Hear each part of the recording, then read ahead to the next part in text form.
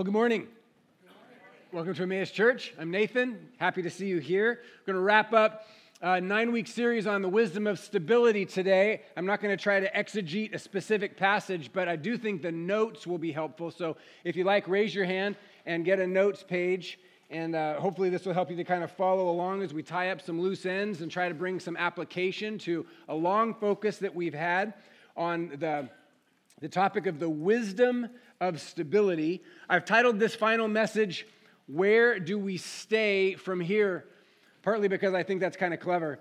And also because my hope is that after spending so much time focusing as a community and preaching and thinking and talking in our home groups about stability, I'm hoping that this is causing us to think of staying as an important part of going. I'm hoping that we're seeing the connection between the two. I'm hoping we're seeing that the root of something is directly connected to the fruit of something. And ultimately to realize that movement that helps us, movement that helps the world and doesn't hurt the world, is movement that is born out of a season of stability. It's movement that comes from, is born from, is rooted in a time of staying, abiding. My wife works as a birth doula, and so one of the things we're constantly talking about in our house is the birth of babies. And most of the time, even though this movement of birth appears, from my perspective, to be very intense, painful, difficult, the result is beautiful. And the reason that the result of the movement of birth is beautiful is because the baby is ready to be born. They've been actively becoming. They've been forming for like 40 weeks, and now they're ready to come. Birth is a kind of movement that everybody celebrates. Everybody sees it as good. And in the rare occasion when the celebration is overshadowed by sadness or disappointment or grief or fear, it's often because the baby wasn't ready to be born. And the word that they use for this kind of thing is really interesting. It's called she was born premature.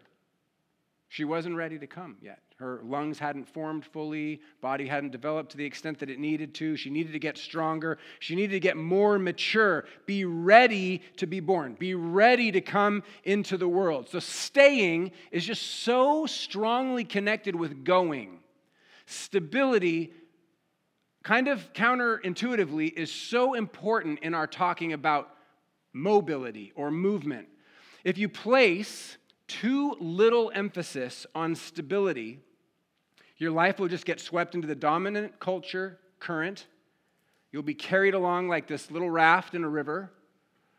And the current of our culture pulls us in specific directions. It pulls us towards the shallow, and it pulls us towards the busy, and it pulls us towards the crowded. These are the three soils that Jesus identifies as unfruitful, as not conducive to growing a plant that does bear fruit. It's too shallow, it's too busy, it's too crowded. Placing too little importance on stability results in a life with no roots. And if there's no roots, there's no fruit. Underemphasizing stability, which in case you're new, is just this idea of remaining faithful to a place, staying with a community, being here. Underemphasizing stability results in a life that is constantly moving around but is rarely making any difference. On the other hand, you can swing the pendulum too far the other direction as well. I realize that. If you over-establish stability as a fixed rule, it becomes too permanent. Over-establishing stability leads to an over-realized eschatology, a view of the end that is too fixed right here. And it ultimately leads you to a place where you ignore the reality of death.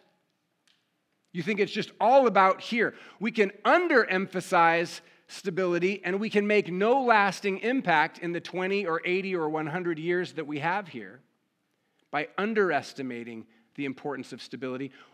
On the other hand, we can overestimate or overemphasize the value of stability to the degree that we think it's all about the 50 or the 80 or the 100 years right here. We ignore the truth that there's actually something more than just this.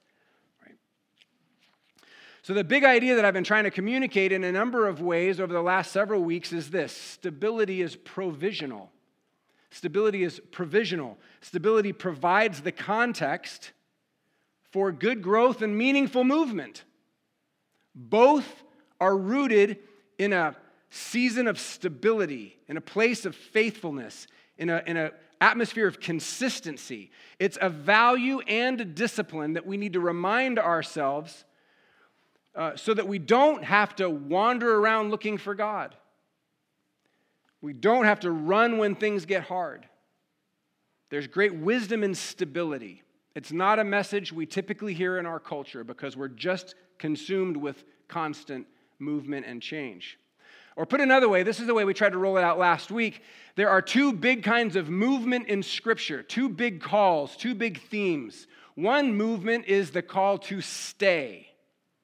And the call to stay is rooted in the being of God. God doesn't change. He remains the same. He is consistent, reliable. The call to stay is rooted theologically in the being of God. And then the other call is the call to go. And that's rooted in the work of God. The always engaging, coming to earth, incarnation, reaching across borders, breaking boundaries and boxes, constantly moving work of God. It's not either or, stability or movement. It's both and. They go together. Whether you're staying or whether you're going, it's really important that you know why. Without a why, either staying or going can become sort of unhealthy. The value of stability in the historic Christian tradition says stay, but then it asks the question, to what purpose? And a similar question can be asked of any kind of movement. Go, Jesus says, but he gives them a purpose. Teach them everything I have said to you, right? Either both stability and movement need to have a reason, need to have a purpose. Sometimes that reason is very specific. I had a meeting this last week with somebody. The conversation kind of wound its way to, well, do you think you should move? And the person said, no, I don't think we should move. I think we should stay right here. And I was so emotionally moved, because the reason that they gave was they named 2 kids in our community that aren't even their own kids. And they're like, I want to see these kids grow up. I've been invested in these kids. I want to continue to invest in these kids. It was inspiring to me. The reason was very specific for why they wanted to stay. And then I had another meeting with somebody who felt like they really were being called to a different kind of work in a different kind of place. And it wasn't specific. It was pretty vague, and yet it was still this powerful sense that I don't know exactly what it is, but I sense that I'm to go. So today what I want to try to do is offer some guidance, not like hard, fast rules, but essentially it's the question, should I stay or should I go? And I realize that's a personal question, and that's a question that's probably best handled in a conversation with a few people. I'm not in a sermon, but what I hope to do is provide some big picture guidelines that then can provide some really specific conversations in your homes later today, in your home groups later this week. And I want to say up front that there's just no way to create a one-size-fits-all situation checklist, right? So almost everything I say today, there's a valid and credible objection to. You might say, but except for this, and you probably would be right.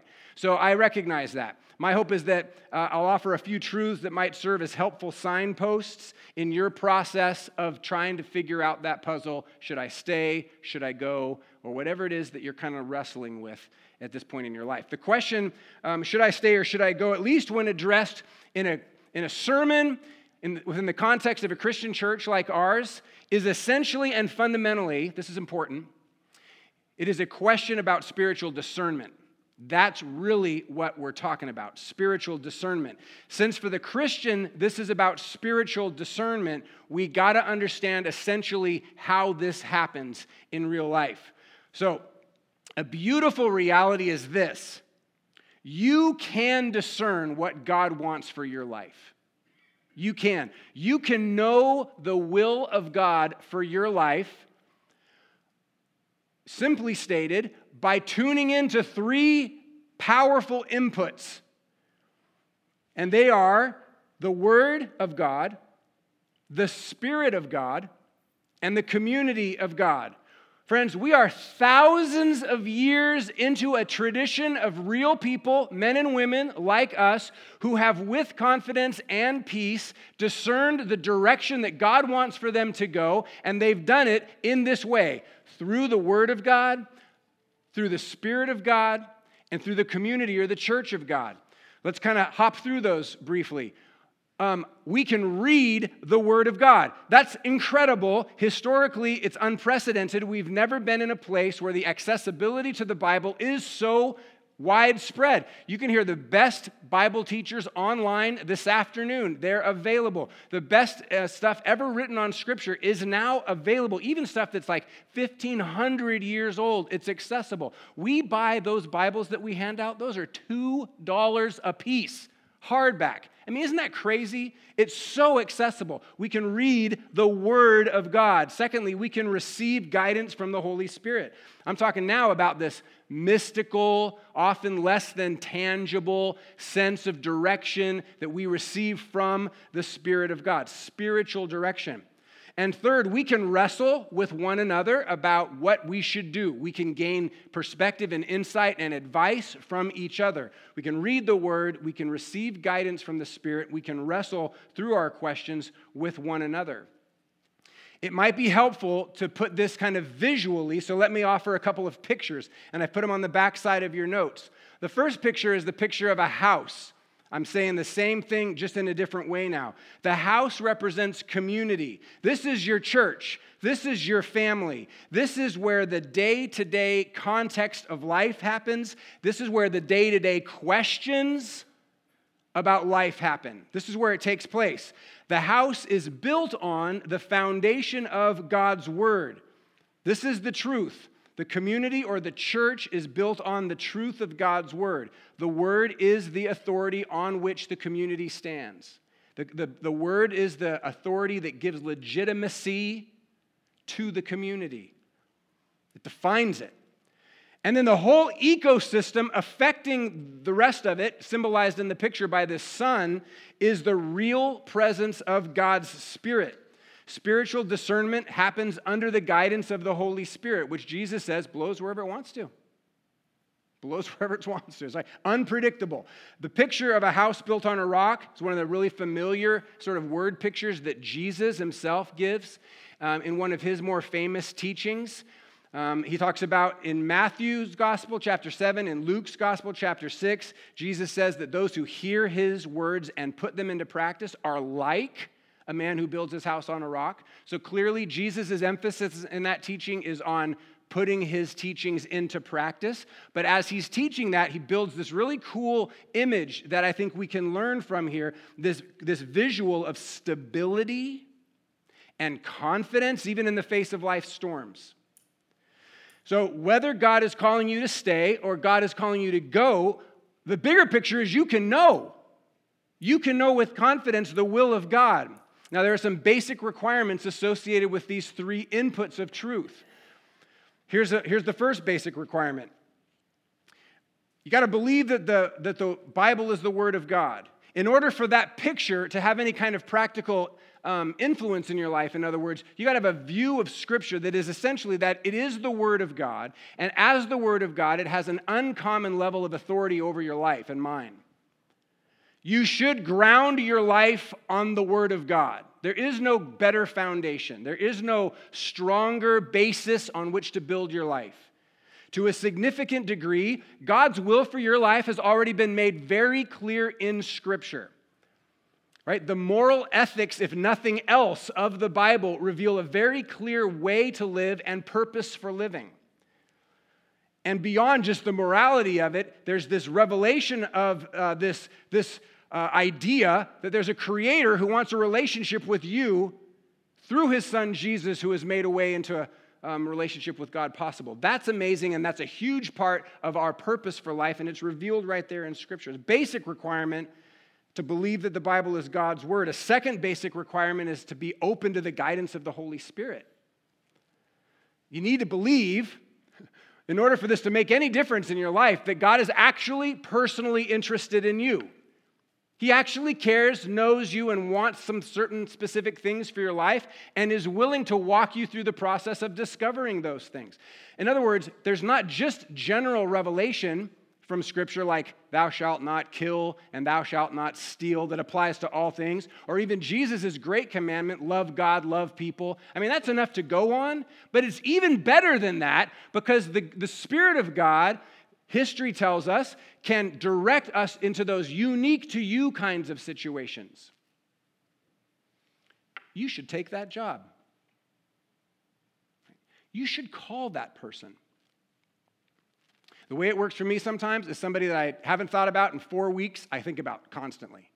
I've learned, it took me a long time, and I still drop the ball half the time. I'll see somebody and I'll be like, I've been thinking about you for 4 days, right? Specific. You should just be quiet. You should not talk right now. Like the specific guidance of the Holy Spirit. And then a third requirement is a commitment to community.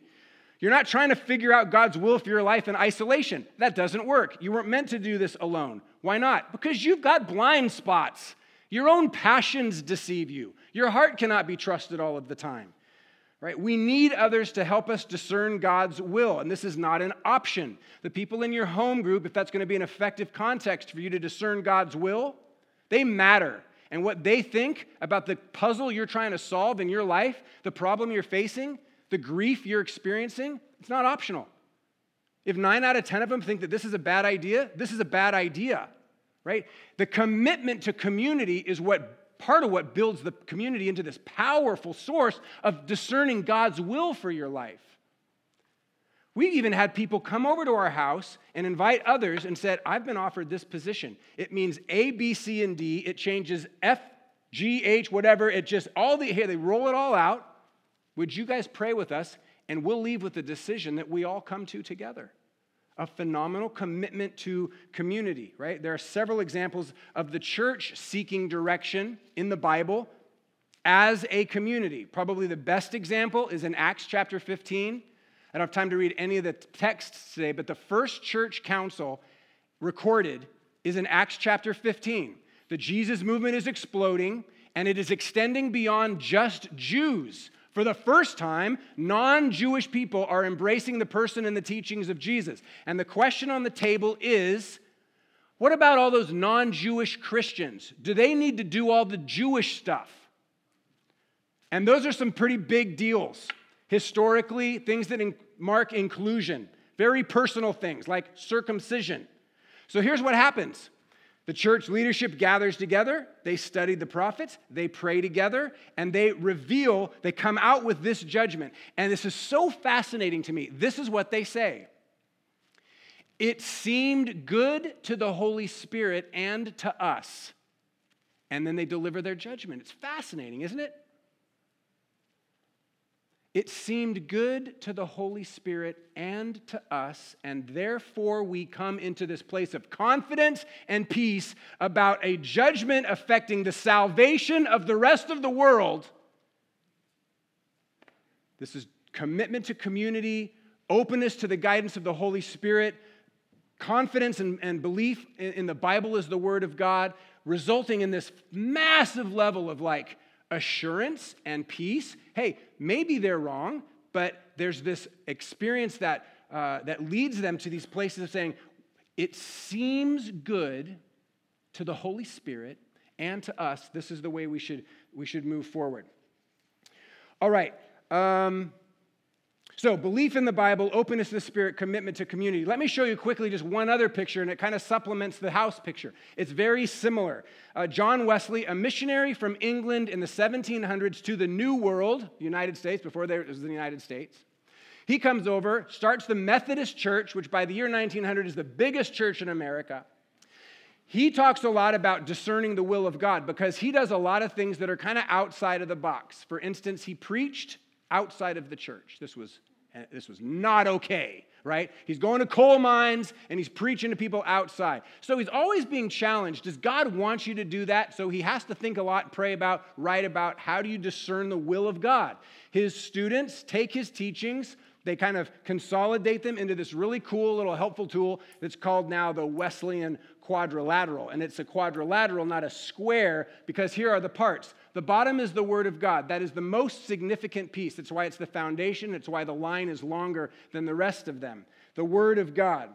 On one side, then, is tradition. And you could also write community there. This is not just the practical, present community of the church. This is also the historic church going all the way back to Jesus. So discernment comes through the Word of God. Discernment of God's truth and God's will comes through tradition or community, the church, both present and historic. And then on the right side, a third way that we can discern the truth is through our own experience. And here Wesley's talking about discerning the Holy Spirit, right? The sense of the presence of God calling, pushing, guiding us around. Not always very tangible, often subjective, but this sort of spiritual, supernatural sense of call. And then, so at this point, it's very much like the house diagram, but then Wesley adds this, which I think is powerful.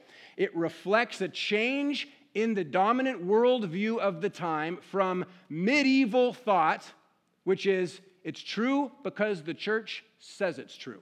The world is flat. End of story, right? To now more of a modern worldview, which is, hey, you have a brain. You can use it. It might be true because it makes sense to you. Let's go ahead and give people this. It was a huge, much bigger than Wesley, but this huge movement in the world. Rene Descartes, like 100 years before Wesley, says, I think, therefore I am. So everybody's like waking up to this idea, like, I can use my brain. I don't have to do exactly what some institution tells me to do, right? So Wesley adds reason as a legitimate means of discerning the will of God.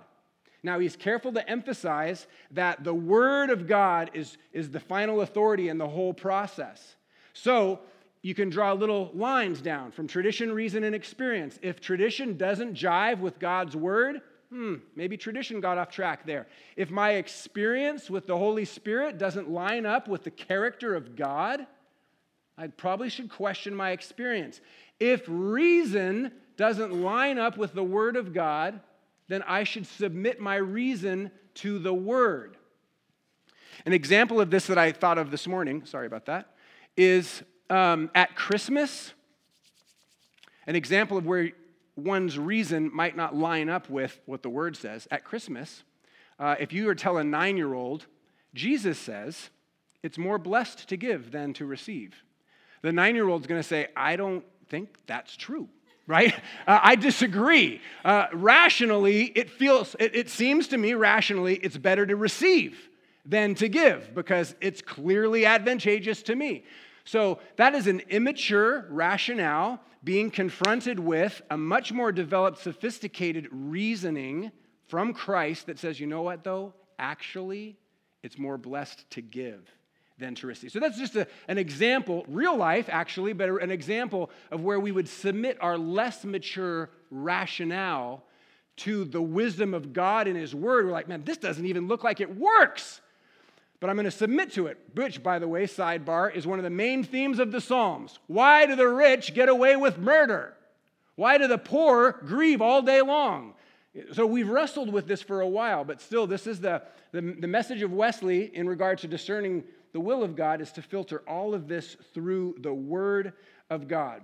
The Word of God becomes a filter, in a sense, for these other legitimate means of understanding. Now, what's so interesting about this is Wesley is arguing for the use of reason, and it's a new thing. This is like, what? We've not heard this before. We've always just done what the church has told us. But now, 300 years after Wesley, after 300 years of modernism, the Enlightenment, the Industrial Revolution, scientific method, now we've made discernment all about reason, haven't we? It's all about reason now. We've swung the pendulum completely the other direction. Wesley says, hey, by the way, in this process of discerning, should I stay, should I go? I'm going to use my brain. Is that cool? We've swung the other direction, and that's like, should I stay, should I go? That's the only thing we're even considering most of the time. Typically, we're trying to find the right answer to really challenging relational questions, spiritual questions, employment questions, without a relationship with the Holy Spirit that really has any effect, and without any kind of deference to the tradition of the church. We don't check in with the Spirit. We don't read what the historic church has done in situations where violence has broken out within the congregation or whatever the situation may be, which leaves you with only reason. And if you're trying to discern the direction you should go using only reason, then basically it looks like this. You get a piece of paper, you put a line down the middle, pros on one side, cons on the other. You give a numerical value to each reason. You add them up at the bottom, and whatever's the bigger number, that's what you do. Because it's only about reason. But you know and I know that the real issues that we're really wrestling with, the real questions that we have, the real puzzles we're trying to solve, the real need for clarity that we are looking for is so much more than just a rational thing. Am I right? What if you could have a sense of divine direction about that challenge, about that issue? Wouldn't that be good to know? Wouldn't that be wise to discover? Absolutely. So it's so much more than just reason. In other words, spiritual discernment is a reality that we read about in Scripture and all through the history of the church. The truth is, God does guide people. God does lead people to know His will. The problem is, in Western culture, for the last several hundred years, we've been taught to distrust the supernatural so much that we don't even know how to have a relationship with the Holy Spirit. And in the last 50 years, we've been influenced so powerfully to distrust any kind of religious organization, we don't even check in with the historic church. We're too skeptical about it. It's too whatever. It's just too scary for us. So most of us, and I would include myself in this group, we are relatively unskilled at discerning God's direction for our life. We're pretty unskilled about it, at least when we compare ourselves to the prophets in the Old Testament and the apostles in the New Testament, who are on a regular basis perceiving clarity from God about the way that we should go. Friends, we have to grow in this knowledge. We can grow in this knowledge. We have to. Our lives are too complicated to not have this kind of ability to discern spiritual direction. We've got to grow in this area because we're always being confronted by challenging situations. And we're being asked to make decisions, and they're way more complicated. And sometimes they are as simple as, should I stay or should I go? So understanding, that was a big qualification.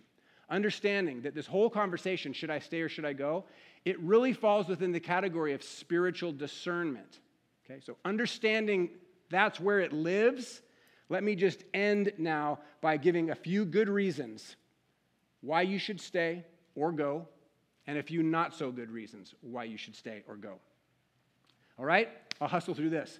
A good reason to stay or go is a call from God. It is the most common good reason for staying or for going that we find in the Bible. It is the obedient response to the words, "and God said." It is the response to the call of God. In the Old Testament, this comes through prophets. It comes through angels. You can also translate angels messengers. Maybe they're angelic. Sometimes they are. Other times, like supernatural. Sometimes they're just people. They're just messengers.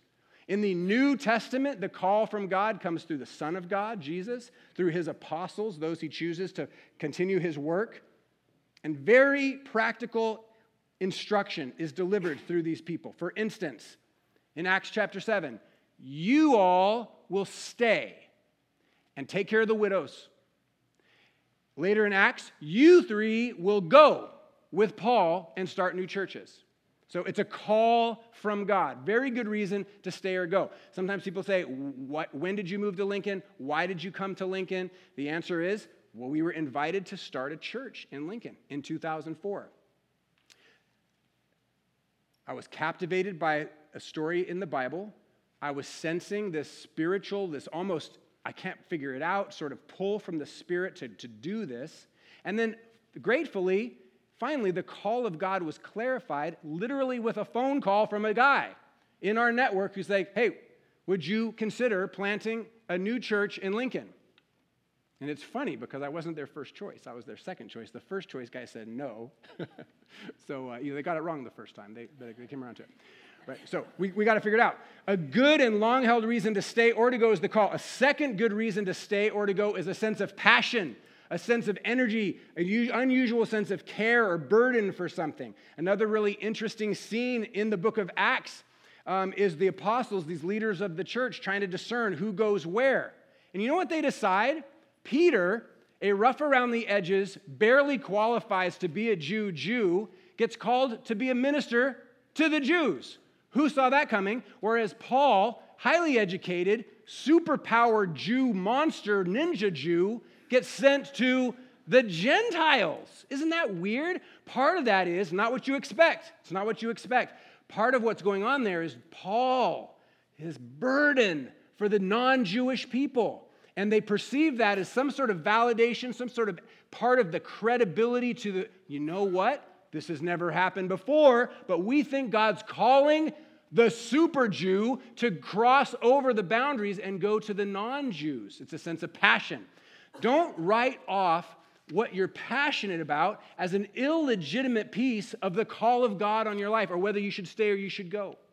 I think one of the most powerful parts of the emphasis that our church and others have on discovering your top 5 strengths, or taking your Myers-Briggs assessment, your personality kind of stuff, or what number are you in the Enneagram, or all of these kind of learn about yourself kind of experiences, is it does help us at times to kind of articulate what it is we are most passionate about, what we are interested in. And if none of that works, then get underneath the table and look up and decide, okay, what is it that really makes me angry? What do I get angry about? That will reveal the same kind of thing, that passion, that thing that you'd give your life to change, right? It's a great reason to stay or go, is you're passionate about it. Especially when the passion corresponds with a third reason to stay or go, which is need. A real, actual need.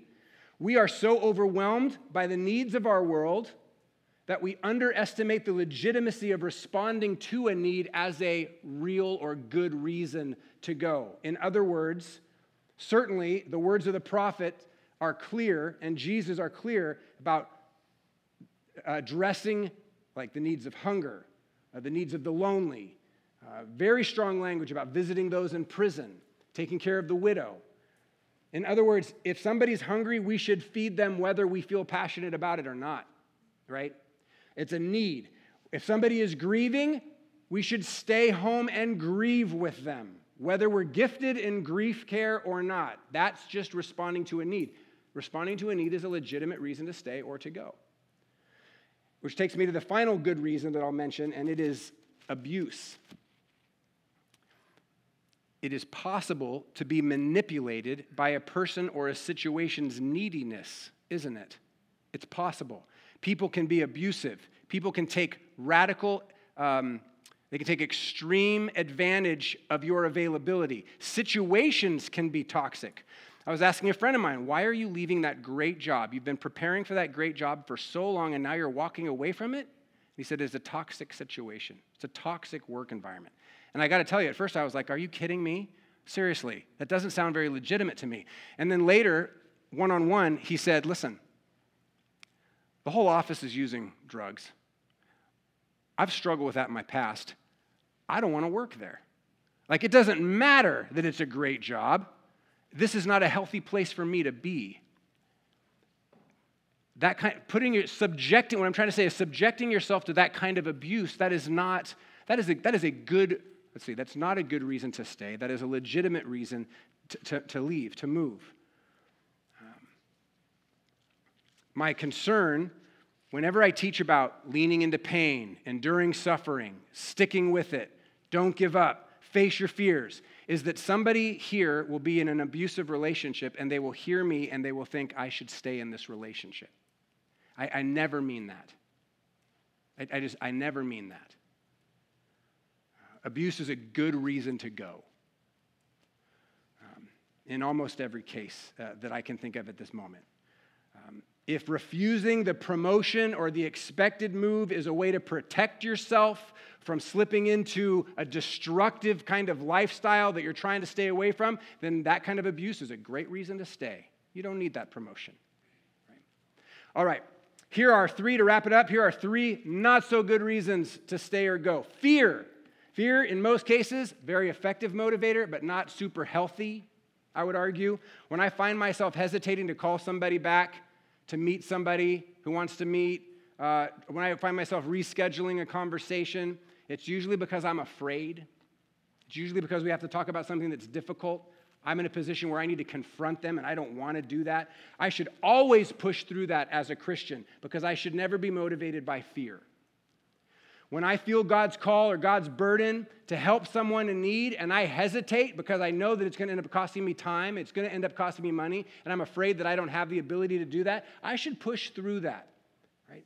Because over and over in the Bible, we're told, you don't have to be afraid, you don't have to be afraid, you don't have to be afraid.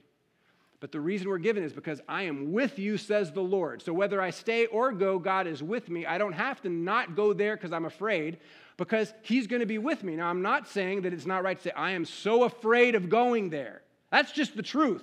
I'm so afraid of staying there. That's fine to say that. Please be honest with how you're feeling. But I am saying it's not a good reason. Staying away from the fear, it's not a good reason. I need to push into that. Right? Fear's not a good reason.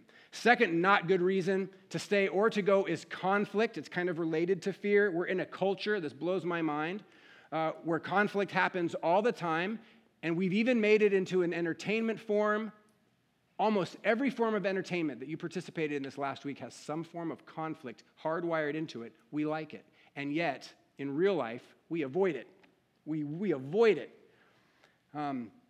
Most of the time, when people leave a community like a church, it's because of conflict with somebody else. Conflict is not a good reason to go. Jesus addresses this in Matthew 18. If you're like, prove it to me. Matthew 18 is a great place to read about a 4-step process that Jesus outlines or how to deal with conflict within the church. Matthew 18. Conflict is, instead of a reason to go, conflict's an opportunity to grow. Conflict is an opportunity to extend grace and to receive grace. Some of the most powerful relationships I have in our church are relationships that came this close to breaking. Hard words were said, feelings were hurt, actions were misunderstood, and people disagreed with one another, including me, and yet we pressed through, and now we have this very grace-filled, respectful relationship. Conflict's not a good reason to go. Life becomes smaller and smaller and smaller if you avoid conflict as your reason for why I stay or why I go. And then a last reason. Sometimes conflict or pain or frustration lasts a long time, doesn't it? And this can be really challenging. This can wear down our resolve. It can erode our sense of calling. It can cause us to ignore legitimate needs because, oh my gosh, this is such a bad season. It's extending for so long. But I want to say that bad seasons are not good reasons to leave. I've noticed that quite a few people who leave because of a bad season, they step right into another bad season the next place they go. Friends, if you never hang in there through a bad season at work or through a bad season in marriage, there is a whole real life skill set you'll never develop. You'll never learn how to get through a bad season. You'll always be in a bad season. We are in this instant solution culture. Don't let it turn you into a person who has an inability to stick with a conflict or a challenge long enough to see the broken things be put back together and restored again. In recent weeks, several people have said to me, we're in a really bad season.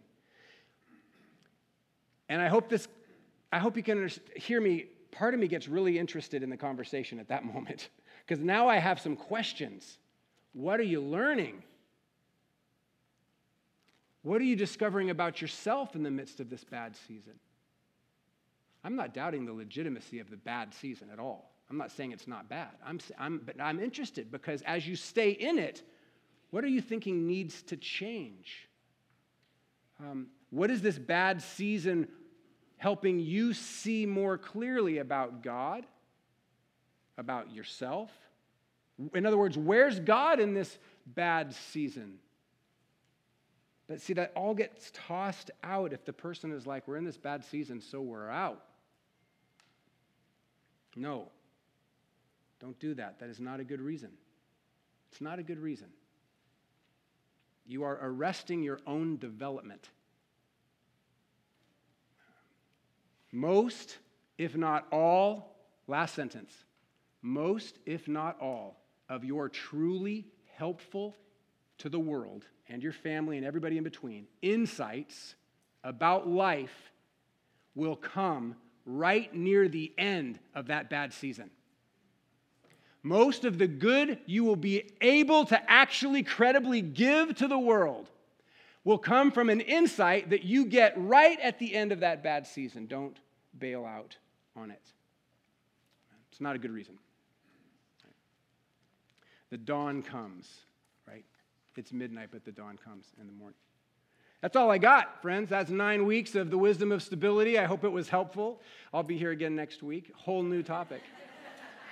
Seriously, my hope is that in a culture where we're constantly talking about move and change, that this really unusual series of teachings on staying, on stability, will connect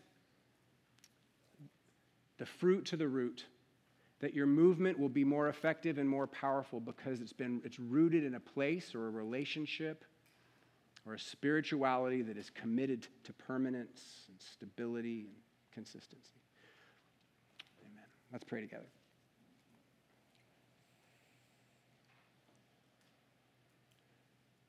Lord, I pray for great clarity in the hearts and minds of these, my friends, as I see them and imagine them wrestling with so many issues, some of which I am aware of, and pray for grace for them, grace for me.